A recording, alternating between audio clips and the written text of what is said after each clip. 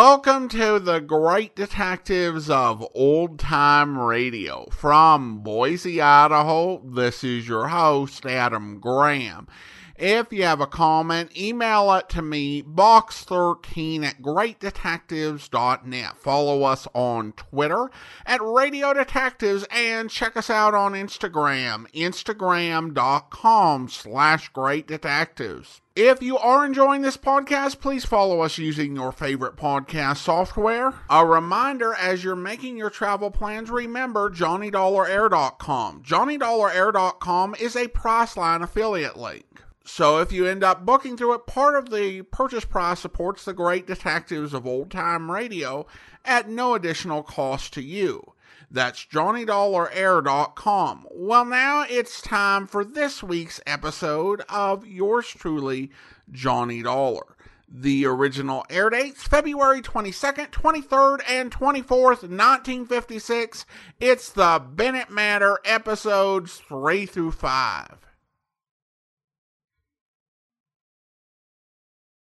From Hollywood, it's time now for... Johnny Dollar. Andrew Cord, Johnny. How's it going, Andy? All the police have been talking to that arsonist, George Foley, all night long. He won't admit a thing.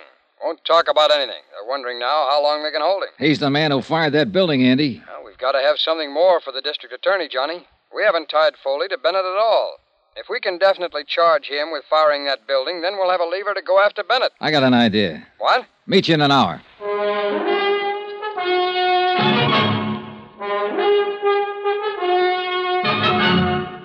Tonight and every weekday night, Bob Bailey in the transcribed adventures of the man with the action-packed expense account, America's fabulous freelance insurance investigator. Yours truly, Johnny Dollar.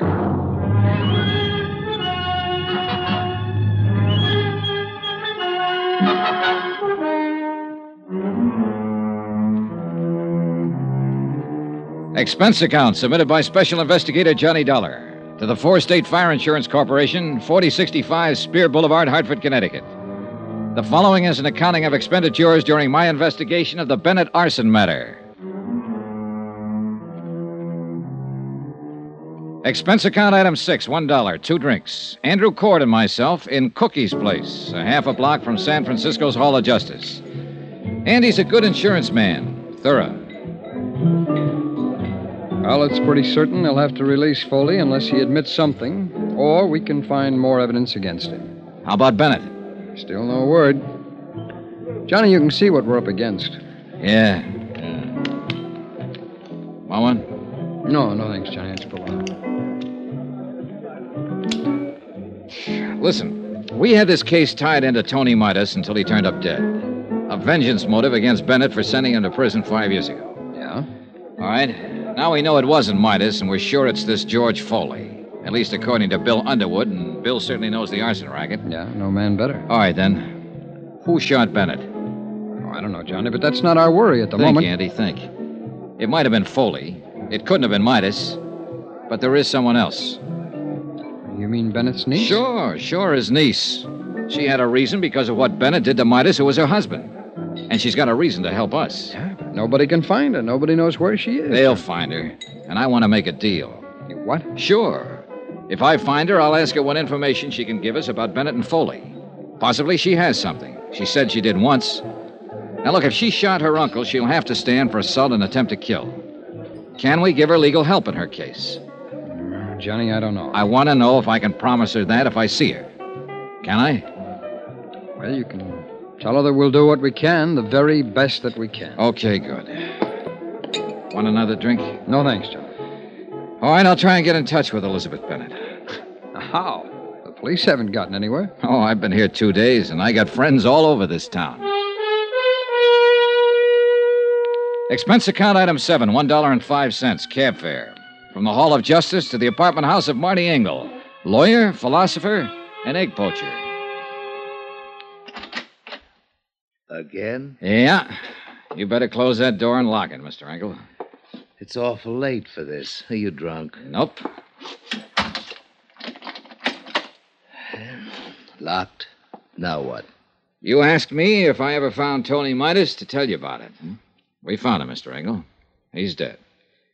Oh, no. Oh, yes. And he didn't do any of the things we thought he might have done. I'm here to find out what you might have done. How did he die? Tuberculosis. He's had it for 2 years. Didn't know. No, I didn't know. I didn't know about it. I don't know how to figure you, Engel. I haven't been able to ever since I met you. It doesn't make any difference what I think of you, but it does make a difference how you answer one question. A lot of difference to you. What is it? Did you help Arnold Bennett frame Tony Midas and send him up to San Quentin? You say Tony is dead. Now, what difference? Did you help Bennett frame him? No, I told you I defended Tony Midas in court. I tried my best to get him off. That's the truth. You're sure of that? I'm an honest man, if not a successful one. I told you the truth. All right, then, if that's the truth, you're not in any trouble and you can unlock that door. But if it's not the truth, you might get yourself killed. Why do you say that? Because somebody took a shot at Arnold Bennett last night. But he was lucky. It didn't kill him, but it came pretty near. You know who that somebody was? Elizabeth? That's a good guess. She hasn't got anything to lose now. She lost her husband. She might be out getting even for him if he was framed. And she thinks you helped frame him. I tell you, I didn't frame him. I defended him. I think Bennett stacked everything against him. I told you that once. I think Midas was an innocent man, but there was nothing I could do. Oh, wait a minute. What? Shh. Who are you expecting? No one. Ask who it is. Go ahead, ask who it is. Who is it? Elizabeth Bennett, Mr. Engel. Tell her just a minute. Just a minute, Elizabeth. Okay, over there. Go on, get down fast. All right.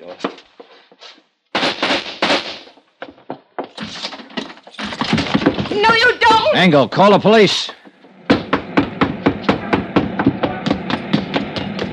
Hold it. Hold it, Elizabeth. Hold it up.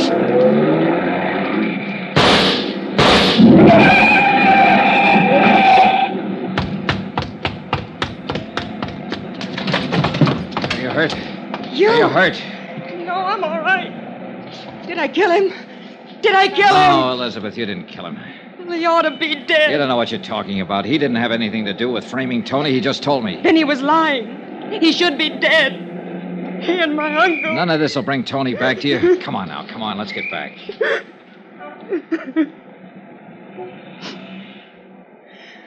How many tramps have you met in your life, Mr. Dollar? A few. Come on. Come on. When you met my Uncle Arnold, you met a real one. He stole money from himself and made it look like Tony did it. And that one in there helped him. Why didn't you let me kill him? You're wrong about Engel. He didn't help your uncle. He tried to help Tony, honestly. Well, then I'm glad I didn't kill him. How's my uncle? He's getting better. Will he go to prison? We have to prove he hired somebody to fire the office building. He hired George Foley. I know that. Would you swear to Yes. it? Can you? Yes. He blamed it on Tony. When I went over to see Tony last month in the prison hospital, he was dying. Oh, I knew it. He had that look in his eyes. Helpless. And he knew what my uncle had done to him, and he couldn't do anything about it. But you figured you could. You shot your uncle when you found out Tony was dead. And you came here to kill Engel. I thought he helped Uncle Arnold send Tony to prison. I thought he helped kill Tony. They did kill him, you know, when they sent him to prison. They killed him as surely as if they'd shot him down. 5 years I waited for Tony to get out of that awful place. I waited to hold him in my arms and tell him it was all over. 5 years I waited to help him forget his hate and my hate. Loving him so much every day that...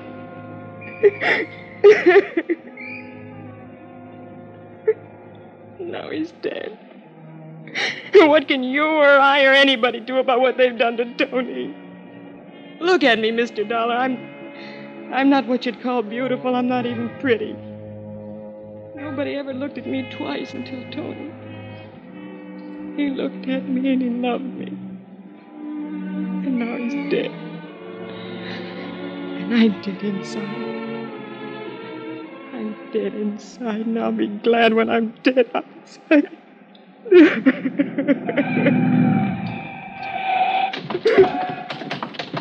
Shooting in this neighborhood? Wait a minute, officer. What's that? No one's hurt. Come on, Elizabeth.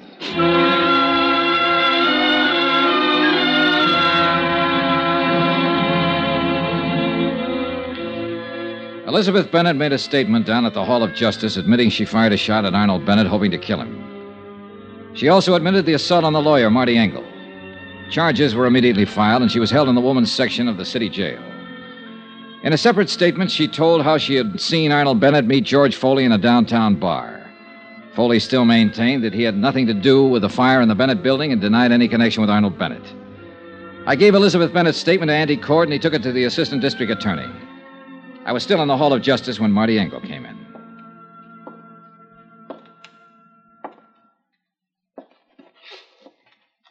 Dollar? Oh, hello, Mr. Engel. How is Elizabeth? They're holding her. I'm not going to press any charges. Well, that's pretty decent of you, Mr. Engel. She's a pretty unhappy girl. I'd like to help her. Her uncle will probably press charges against her. I'd like to defend her. What? She needs a lawyer. I didn't do very well for her husband. Maybe I can do better for her. I hope so. Funny world, isn't it? Not tonight, it isn't. No, I guess not. Well, I'll see you, Mr. Dollar. Right. Johnny? Oh, Andy, hi. Well, kid, you ought to pat yourself on the back. They're going to go ahead against George Foley for the arson job. Enough for them now, huh? That's a pretty good case against him, whether he opens up and talks or not. A statement from him would still be better. Always. But he's been around, Johnny. He hasn't given anybody the time of day yet. Yeah. Oh, about Elizabeth Bennett. I can arrange counsel for her. She's already got a lawyer, Andy. Okay, then we'll pay his fee. He doesn't want any fee. What's the matter, kid? Boy, maybe all this has been a little too much. Hey, what time is it? 10:15. There's a plane out at midnight. If you don't need me anymore, I think I'll be getting back to Hartford. Sure, Johnny. Sure, I'll look after things here.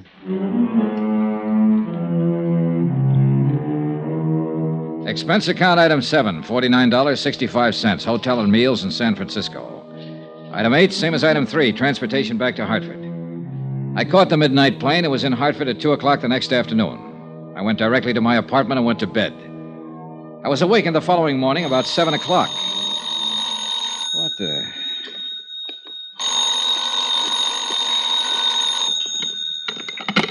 Johnny Dollar. San Francisco calling, Mr. Dollar. Okay. Is this Mr. Dollar? Yes, yes. Mr. Andrew Cord is calling. One moment, please. Go ahead, please. Johnny, Hi. can you come back to San Francisco right away? Should I... Well, I just got home. We need you again. Jake Eggleston is going to defend Foley in court. Eggleston? He's already got him out on a writ. What? This case is worth $500,000 to us, Johnny. If anything happens that Foley gets off, we won't have a chance to get Bennett. You sound scared. I am. Somehow, Bennett's holding the best cards again. We got a good case against Foley. Once that's settled, we can get Bennett. I want to make sure. Okay. I'll get the first plane. Thanks, Johnny. Even as I hung up the phone, I was thinking of Marty Engel's words. You'll never get Arnold Bennett. He's too good for you, Dollar. Too good for your insurance company, your fire investigators, everybody. No stronger man ever lived, he said. And somebody had to prove Engel was wrong.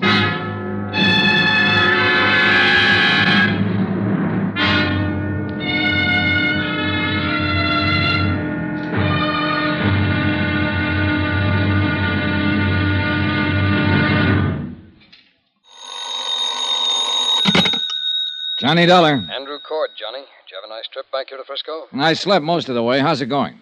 Good and bad, Johnny. Good that we've got George Foley on trial for setting fire to the building. Bad that we haven't connected him to Bennett yet. And Bennett's the guy we want. Well, once you get a conviction on Foley, you can go after Bennett. A lot of expert testimony's been thrown around here, and the jury's been sleeping through most of it. Besides that, Foley's got one of the best defense men in the business, Jake Eggleston. Yeah, I've heard of him. He's pretty slick. He's going to make us lose this case, Johnny. Not if I can help it.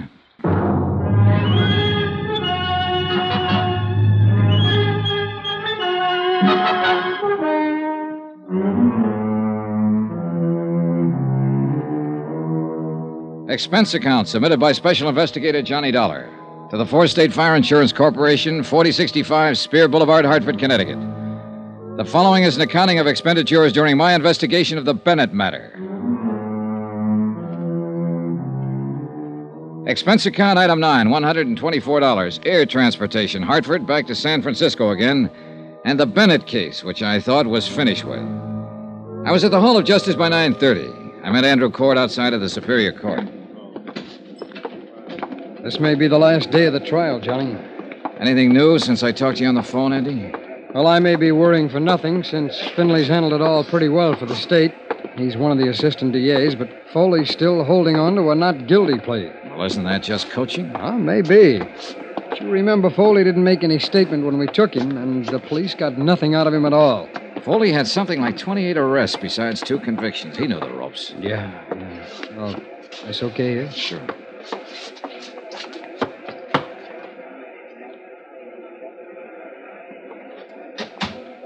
Oh, just in time. Yeah, seems to be the clerk now. Yeah. Court is now in session. His Honor, Judge William J. Bainbridge presiding. Everybody stand.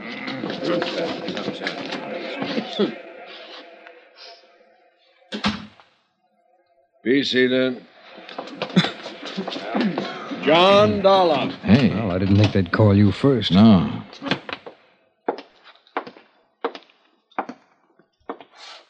Raise your right hand. You solemnly swear the testimony you're about to give is the truth, the whole truth, and nothing but the truth to help you God? I do. Be seated. As you know, I'm Charles Finley with the District Attorney's Office. State your name, please.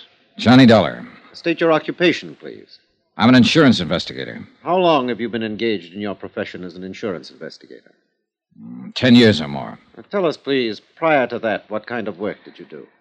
I was in the United States Marine Corps for 4 years.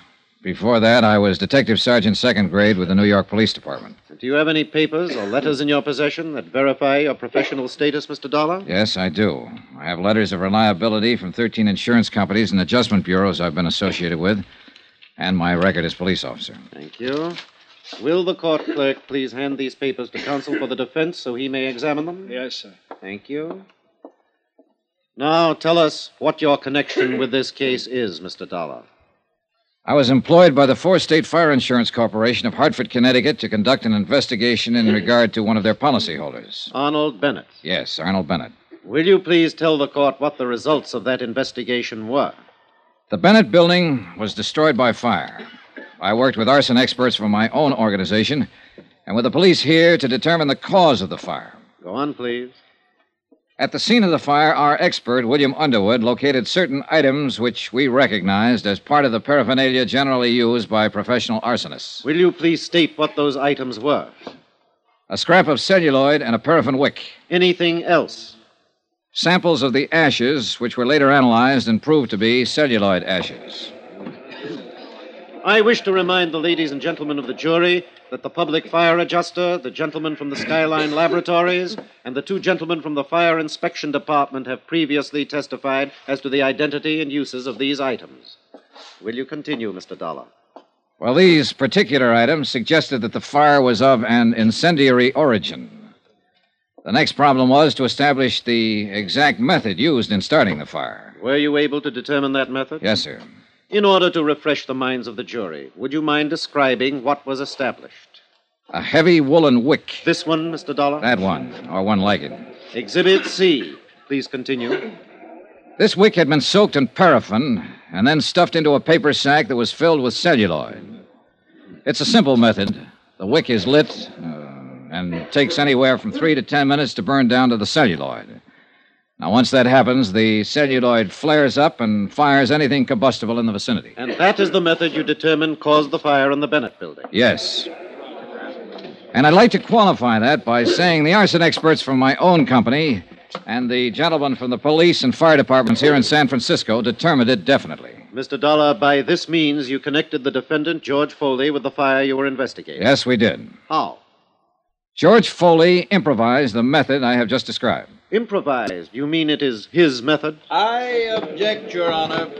The prosecution is putting words into the mouth of the witness. I'll rephrase for Mr. Eggleston. Is this method identifiable with the defendant? Yes, sir. Will you explain the identification? The police files here show that Foley has been convicted of setting 2 other fires in this state. On both occasions, he employed that method of firing. Your Honor, I object. The career of the defendant as a professional arsonist is a matter of public record. The defendant's previous record has no bearing on this case. I object. Mr. Dollar, will you rephrase and delete any reference to the defendant's criminal history? The procedure in locating an arsonist is to first establish the method of operation. In this case, where the Wick celluloid method was used, the defendant's name came up immediately. The defendant made an attempt to call on Arnold Bennett in the hospital. The defendant was positively identified by 3 witnesses as the man they had seen near the Bennett building prior to the fire. I remind the jury of the testimony of those witnesses. Go on, Mr. Dollar. The police crime laboratory examined all of the clothing Foley was wearing at the time of his arrest and all of the clothing in his room.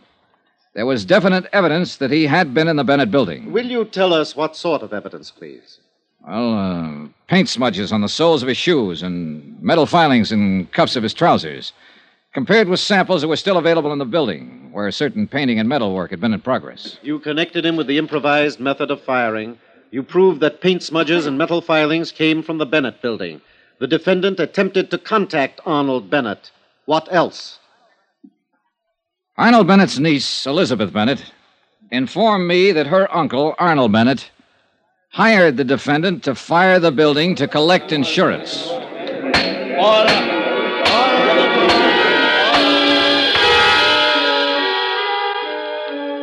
I was on the stand all the rest of the morning. When Finley ended his questioning, he turned me over to defense counsel Eggleston. Eggleston contested every bit of established testimony and recommended that my remarks be stricken from the trial records. The summations came right after that, and then the case went to the jury. Expense account item 10, $3, lunch for Andrew Cord and myself. Foley has to be convicted or we'll be on the defense when Bennett's insurance claim comes to court. And we'll probably get stuck with it. Hey, while the jury's out, why don't I go over to the jail and talk with Foley? Now, what good would that do, John? Well, Foley must know they'll give him the works if he admits something He'll to us. admit nothing. He sits there in court like they were talking about someone else. Oh, Johnny, it's too late. Yeah, but if he did, you could go ahead and file criminal charges against Bennett. Beat him to the punch. Well, I'd like that. Oh, we get Foley and we've beaten Bennett, and I like that. The job of getting to a prisoner who's standing trial isn't an easy one, especially when he's under the surveillance of a smart defense attorney like Eggleston. I talked to Judge Brainbridge in his chambers and told him what I had in mind.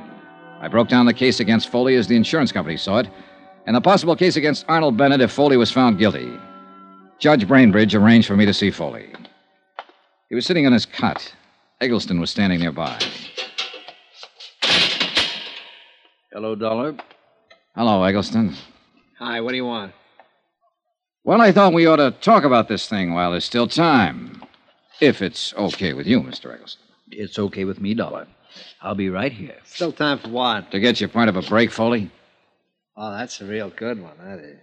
You sit on a witness chair all morning, you tell them what a bad boy I am, then you walk in here and tell them you want to give me a break. I do. Go away. Now, wait a minute, George. It won't hurt to listen to him. Oh, you're a great one, you. I'm the guy who's sitting in this cell. Both of you can walk out of here and have a good steak for dinner tonight. All right, George. Listen to him. This isn't a courtroom. When you were first hauled in, Foley, you could have made a statement telling us Bennett hired you to fire that building, waived a jury trial, and thrown yourself on the mercy of the court. But you didn't do that. You made everybody work hard to give it to you. And that's exactly what they're going to do.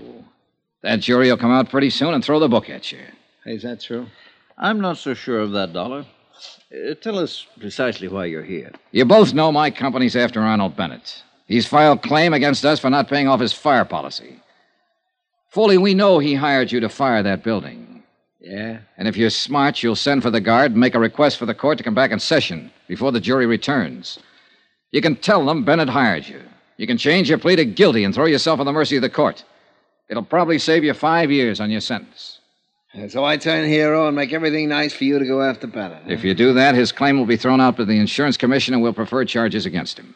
And he'd be right up there with me, huh? Making little ones out of big ones. That's right. You're overstepping your province here, Dollar. Oh, now, look, there isn't much time. Dollar, Foley, this man can advise you to wait until the jury comes in, and that won't be very long. But then it'll be too late for you to help yourself. I don't like this high-pressure stuff. I don't care what you like or dislike, Mr. Eggleston. Now, listen, Foley. They've got an 8-point case against you in there. Is he right, Eggleston? It doesn't make any difference. The jury You decides. say it saved me 5 years on my sentence. Yes. George, What do you think? up to you, George. I've told you what I think. Ah, swell spot, swell. Oh, come on. What is it? I'll risk it. You're crazy. There's a chance those 12 clunkheads will walk out and tell everybody I'm not guilty. Come on, get out. Those last 5 years will be pretty hard ones. Guard. Thank you for the offer just the same, Dollar. You don't use your head much, Foley. If it hadn't been for you, I wouldn't be in here. So don't worry too much about what happens to me. If it weren't for guys like you, I wouldn't be in business. And I'm not worried. Dollar. Yeah? Yeah, I hope they let me loose on this one. For your sake. Don't plan on it. On account of... I'd like to kill you or something.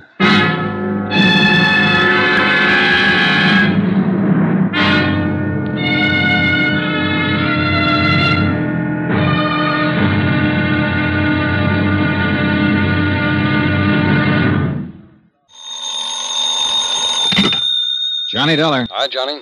Andy, I saw George Foley. I wasn't able to make him change his plea. Well, it was a good try, Johnny. Jury's still out? Yeah, that means they're arguing all the technical evidence. I was just thinking. No one really believes we'll get Arnold Bennett. What do you think? I think we will. I know we will. Well, if we can get Foley, we can get Bennett. Hey, wait a minute. Hey, the jury foreman just sent for the bailiff. I'll be right there.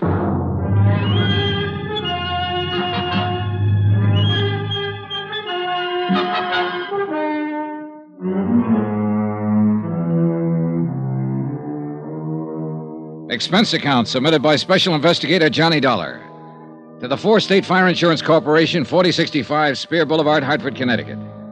The following is an accounting of expenditures during my investigation of the Bennett arson fraud. Expense account item 11, 10 cents, one phone call to the hospital. The report on Arnold Bennett substantiated the newspaper story that he was recovering from the gunshot wound inflicted by his niece. Well, one thing, Johnny, he'll be alive for us if we can go after him. Oh, I wish it'd work with Foley. I think I could have made it work if that lawyer Eggleston hadn't been there. Well, it's after 4. You know, if that jury doesn't come in with a verdict pretty soon, they'll have to adjourn for the night. Yeah. Want to smoke? Yeah, thanks, Johnny. I would like one. Yeah.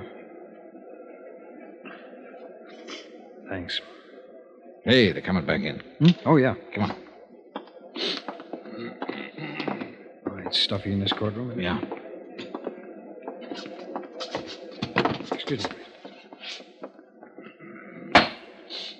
Court is now in session. Be seated. Has the jury reached a verdict in the case of the state versus George Foley? We have, sir. Will you please read the verdict in this court? Wait. We, the jury, find the defendant, George Foley, guilty as charged. That does it. Dollar! Dollar! See me, Dollar? Come see me. I got some things to tell you now.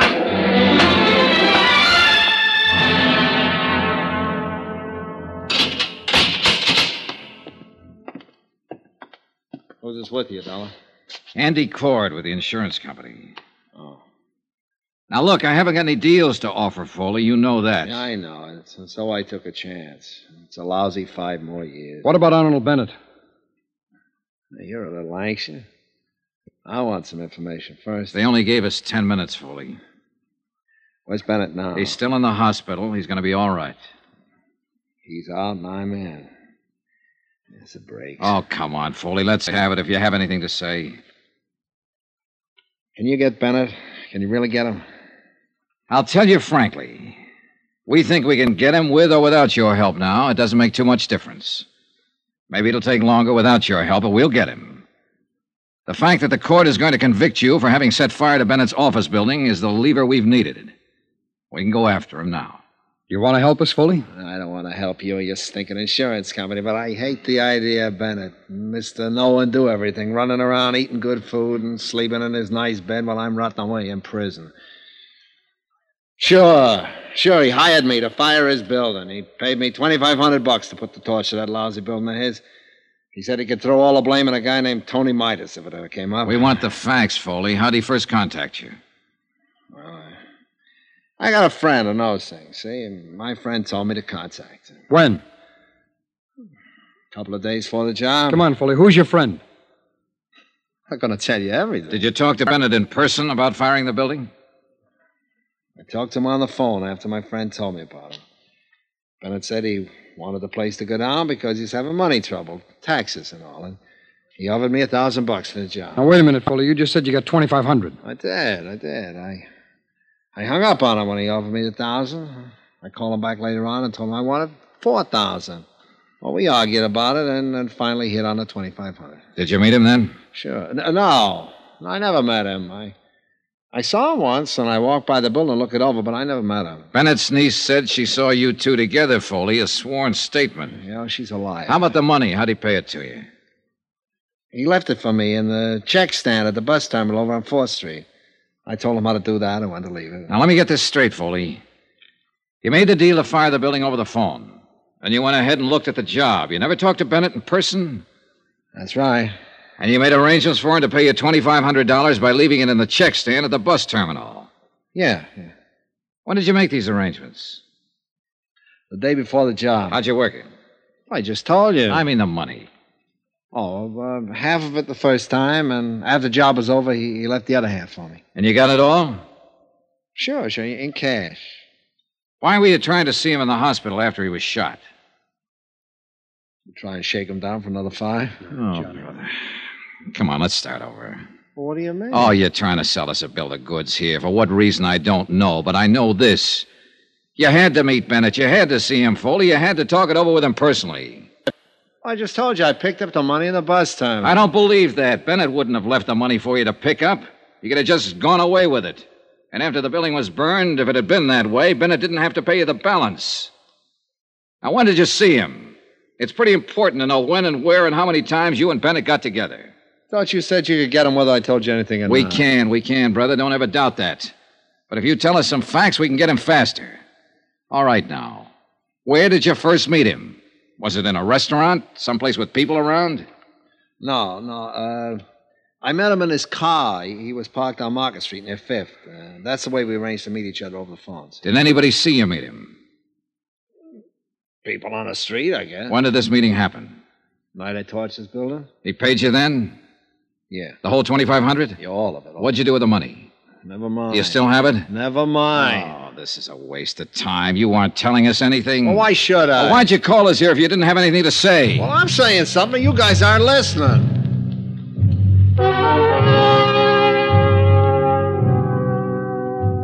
We continued questioning Foley about his association with Arnold Bennett. Each time he explained it, it was a different story. The only thing he admitted was that Bennett had hired him to fire the building. As far as the details of it were concerned, they were lost in a jumble of contradictory answers he gave us. Expense account item 12, $5.60, dinner for Andrew Cord and myself. The next morning, we returned to the Hall of Justice to question George Foley once more. All right, Foley. Now, how much did you say Arnold Bennett paid you for the job? $1,000. You told us $2,500 one time. Another time you said $5,000. Now, come on, what was it? $1,000. And when did he pay you? Right after I fired the building. I met him right afterwards down on the street in his car.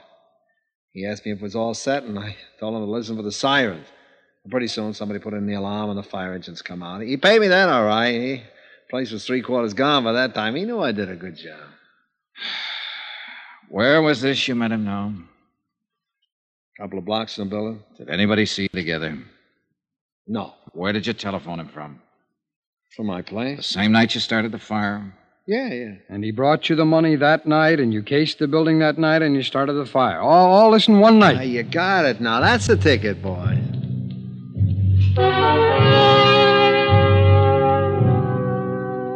It became increasingly evident that Foley was attempting to convince us that he was mentally deranged.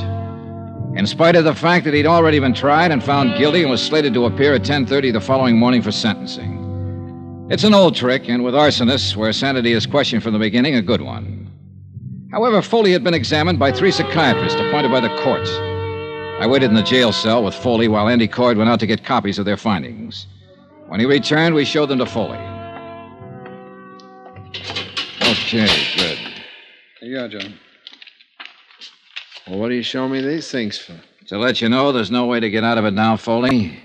These are from psychiatrists. All of them had a good look at you.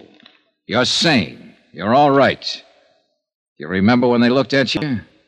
No. All right, look at the dates on the paper. You can read, can't you? Sure. January 15th, January 16th, January 21st. Witnesses were around for all the examinations. Well? Well? Are you through playing games now? Okay, Dolly, you guys win. Come on, give us the story. I met Arnold Bennett at the Hopkins bar about a month before the fire. I made sure I'd meet him there. Now, what do you mean, Foley? Well, I've been setting fires for a living for a long time now. I always have a list of people like Bennett who could use a fire. They get around. I knew he was in trouble 4 or 5 years ago with the income tax people. They sent a guy to prison for cover-up. Tony Midas. Yes, Tony Midas. I figured he'd be needing another one pretty soon, so we had a drink. I brought it up. Who paid for the drinks? He did. Who saw you together? The bartender. His name is Alfred. There was a maitre d' there, a couple of people at the table. I put the proposition up to him. How'd he like to have his building burnt down and collect his $500,000 to get himself out of trouble? Well, he said he'd like that fine. I told him it cost him $5,000 in advance. He said he couldn't raise that much, but he did manage to get $3,500 together. I took it, and I did the job. What'd you do with the money? I still got it. Where?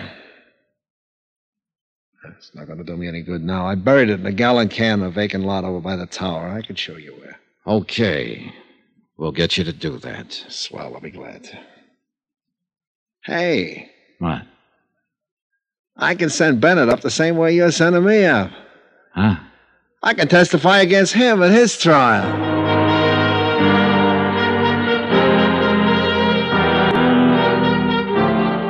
The next morning at 10:30, George Foley received the maximum sentence. 2 hours later, charges were filed against Arnold Bennett, naming him for conspiracy, arson, attempted defraud, and collusion. A warrant was issued for his immediate arrest, but it was never served. Arnold Bennett died in the hospital that night. In a way, you could still say that no one ever beat him. He beat himself.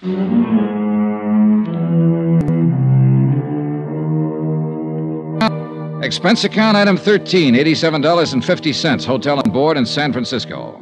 Item 14, another $125, transportation back to Hartford. Item 15, $35, miscellaneous. Expense account total, $1,440.37. Remarks? Nothing. Yours truly, Johnny Dollar.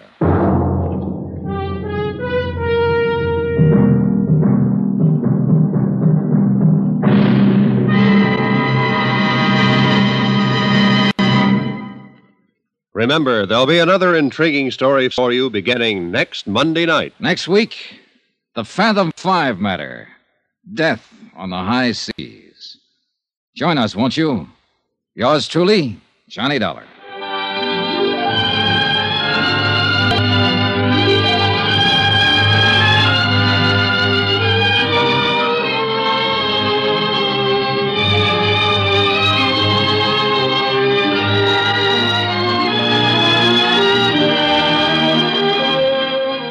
Yours truly, Johnny Dollar, starring Bob Bailey, is transcribed in Hollywood.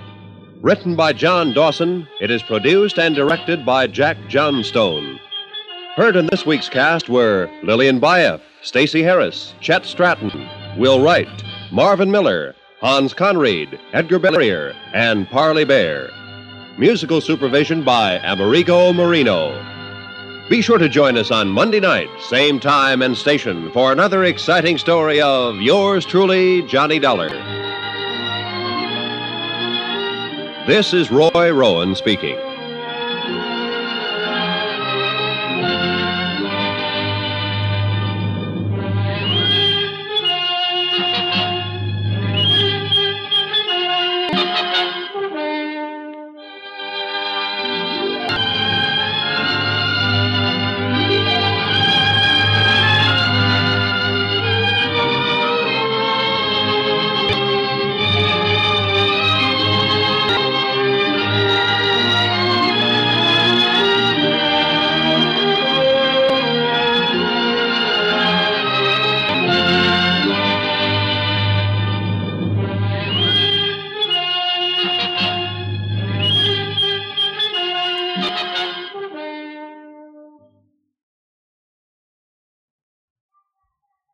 Welcome back. As John Abbott notes in his book, The Who Is Johnny Dollar Matter, this is a story that had a very long history, actually about 7.5 years. It started as the Jeff Regan story, The Man Who Came Back, with Jack Webb in August of 1948.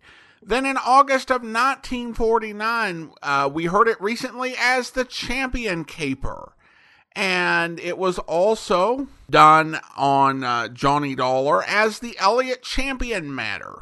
And more recently, we heard it with elements of it in The Upjohn Matter. I appreciated the story having trial scenes and post-trial scenes, even if it required a very compressed timeline for dramatic purposes. And with an indication that essentially no time had passed between the call from Andrew Cord to Johnny showing up on Thursday. It's like, and if you were going to be having the trial so soon, why did you let Johnny go home? There's no way that Johnny shouldn't have been on hand for the trial. I mean, unless this was unexpected. Like, sorry, Johnny, we didn't know that they were going to use a time warp for discovery. And they just cycled through weeks and months of jury selection and pre-trial work using a time machine. So we're actually having the trial tomorrow, so come on back. Probably the one thing that is realistic about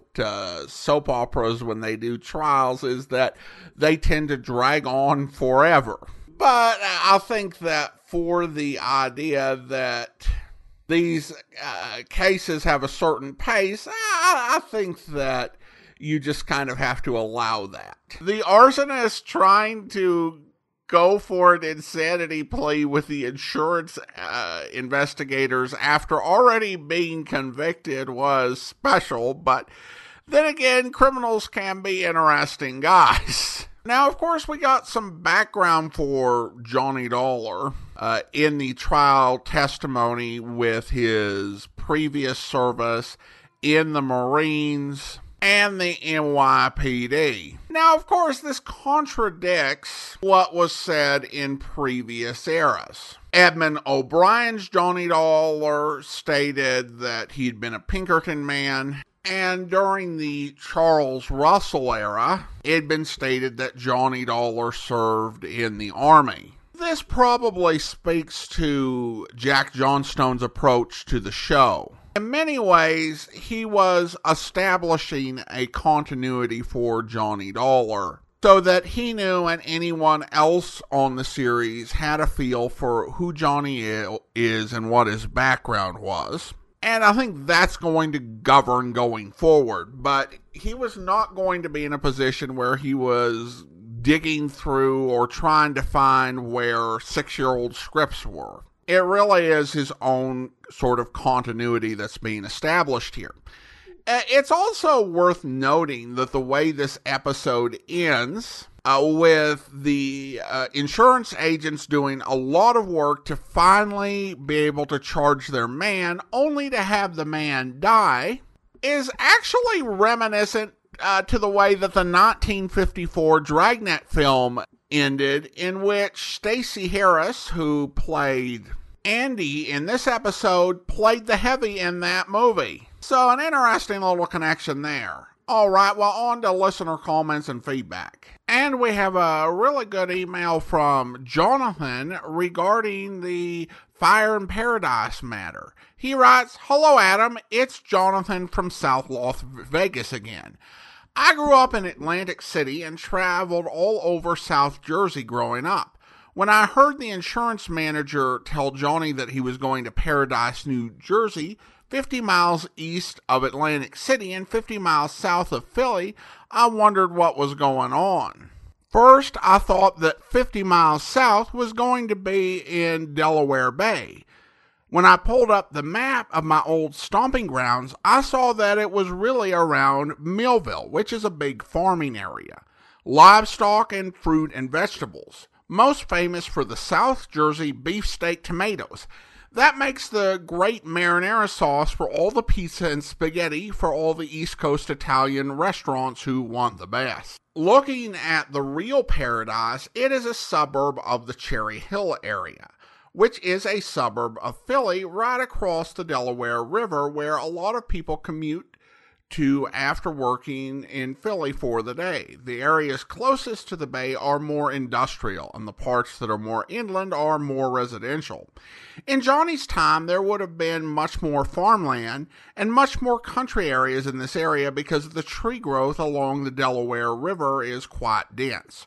Where Paradise is now is a pretty developed part of Gloucester County, mostly businesses that also serve the local coastal service, manufacturing, and oil refineries to the south. Paradise is probably about 15 miles and was a flub by the writer or an actor. The area of the East Coast gets quite a bit of rain, so there is an enormous amount of deciduous trees, elm, oak, maple, and others. In the less developed areas, and much has been left to keep the area in residential places really beautiful. The area between Philly and Atlantic City has an extended forest of pine trees called the Pine Barrens, which pretty much fills up the entire inside South New Jersey. Johnny would have driven through all of this on his way to the beach in Atlantic City. Well, thank you so much for the email, Jonathan. I always learn something, and particularly when it comes to the finer points of East Coast geography. Growing up, my family traveled around the country quite a bit, and there were some random places we didn't get to in the lower 48, like Florida and New Mexico. But for the Northeast, we never went any further north than Pennsylvania. So New Jersey, New York, New England, never been at all. I would say, in addition to the options that you suggested for the difference between 15 and 50, it could also be a sound recording quality issue. The recording for the Fire in Paradise matter was not nearly as high quality as most other Johnny Dollars we've been hearing. And when you're dealing with something like that, the finer points of were they saying 15 or 50 can be kind of hard for us to hear. Like, even with the Froward Fisherman matter, it does sound like forward, especially on first listen. So it may be a bit of distortion rather than an error on either side. Well, now let's go ahead and thank our Patreon supporter of the day. Thank you to Rick, Patreon supporter since March of 2020. Currently supporting the program at the Shamus level of $4 or more per month. Thank you so much for your support, Rick. And that will actually do it for today. If you are enjoying this podcast, please follow us using your favorite podcast software, and be sure to rate and review us wherever you download this podcast from. We'll be back on Tuesday with another episode of yours truly, Johnny Dollar. But join us back here tomorrow for Tales of the Texas Rangers, where was the boy when you first saw him, Mrs. Duncan? He was up this hill about halfway between here and the brush. But he was on his way back toward the road. That's right. Oh, it must have been awful for him, seeing his folks get shot and having to run away to keep from being killed himself. Looks like he was shot at even after he ran away. How do you know that? When I was up there, I saw some bullet holes in the trees. You or your husband hear any shots before you got here? No. First we knew anything was wrong was when we saw the colored fella running across the field. You're sure he was coming from this direction? Oh, yes. Right from where the car was. You know his name? His first name's Joe, but I don't know his last. I'm sure my husband does, though. Joe works for him sometimes. I think that'll be all for the time being, Miss Duncan. Thanks. If it's all right, Ranger, I reckon I'll wait for my husband and ride home with him. What's the matter, ma'am? Nothing. I feel kind of... You're a little pale. You better sit down over here on this rock. Oh, thanks. I guess I am feeling a little sick. All of a sudden, when I looked at those bodies again, it's funny, I didn't feel this way till now. It's the reaction. Sometimes it takes a while to hit you. I got some water in a canteen in my car. Would you like some? I'll be all right. As soon as I sit for a minute. Well, that poor boy. The way he looked when he found out his folks were dead. His eyes. That awful cry. I hope you'll be with us then. In the meantime, do send your comments to box13 at greatdetectives.net. Follow us on Twitter at Radio Detectives, and check us out on Instagram, instagram.com/greatdetectives. From Boise, Idaho, this is your host, Adam Graham, signing off.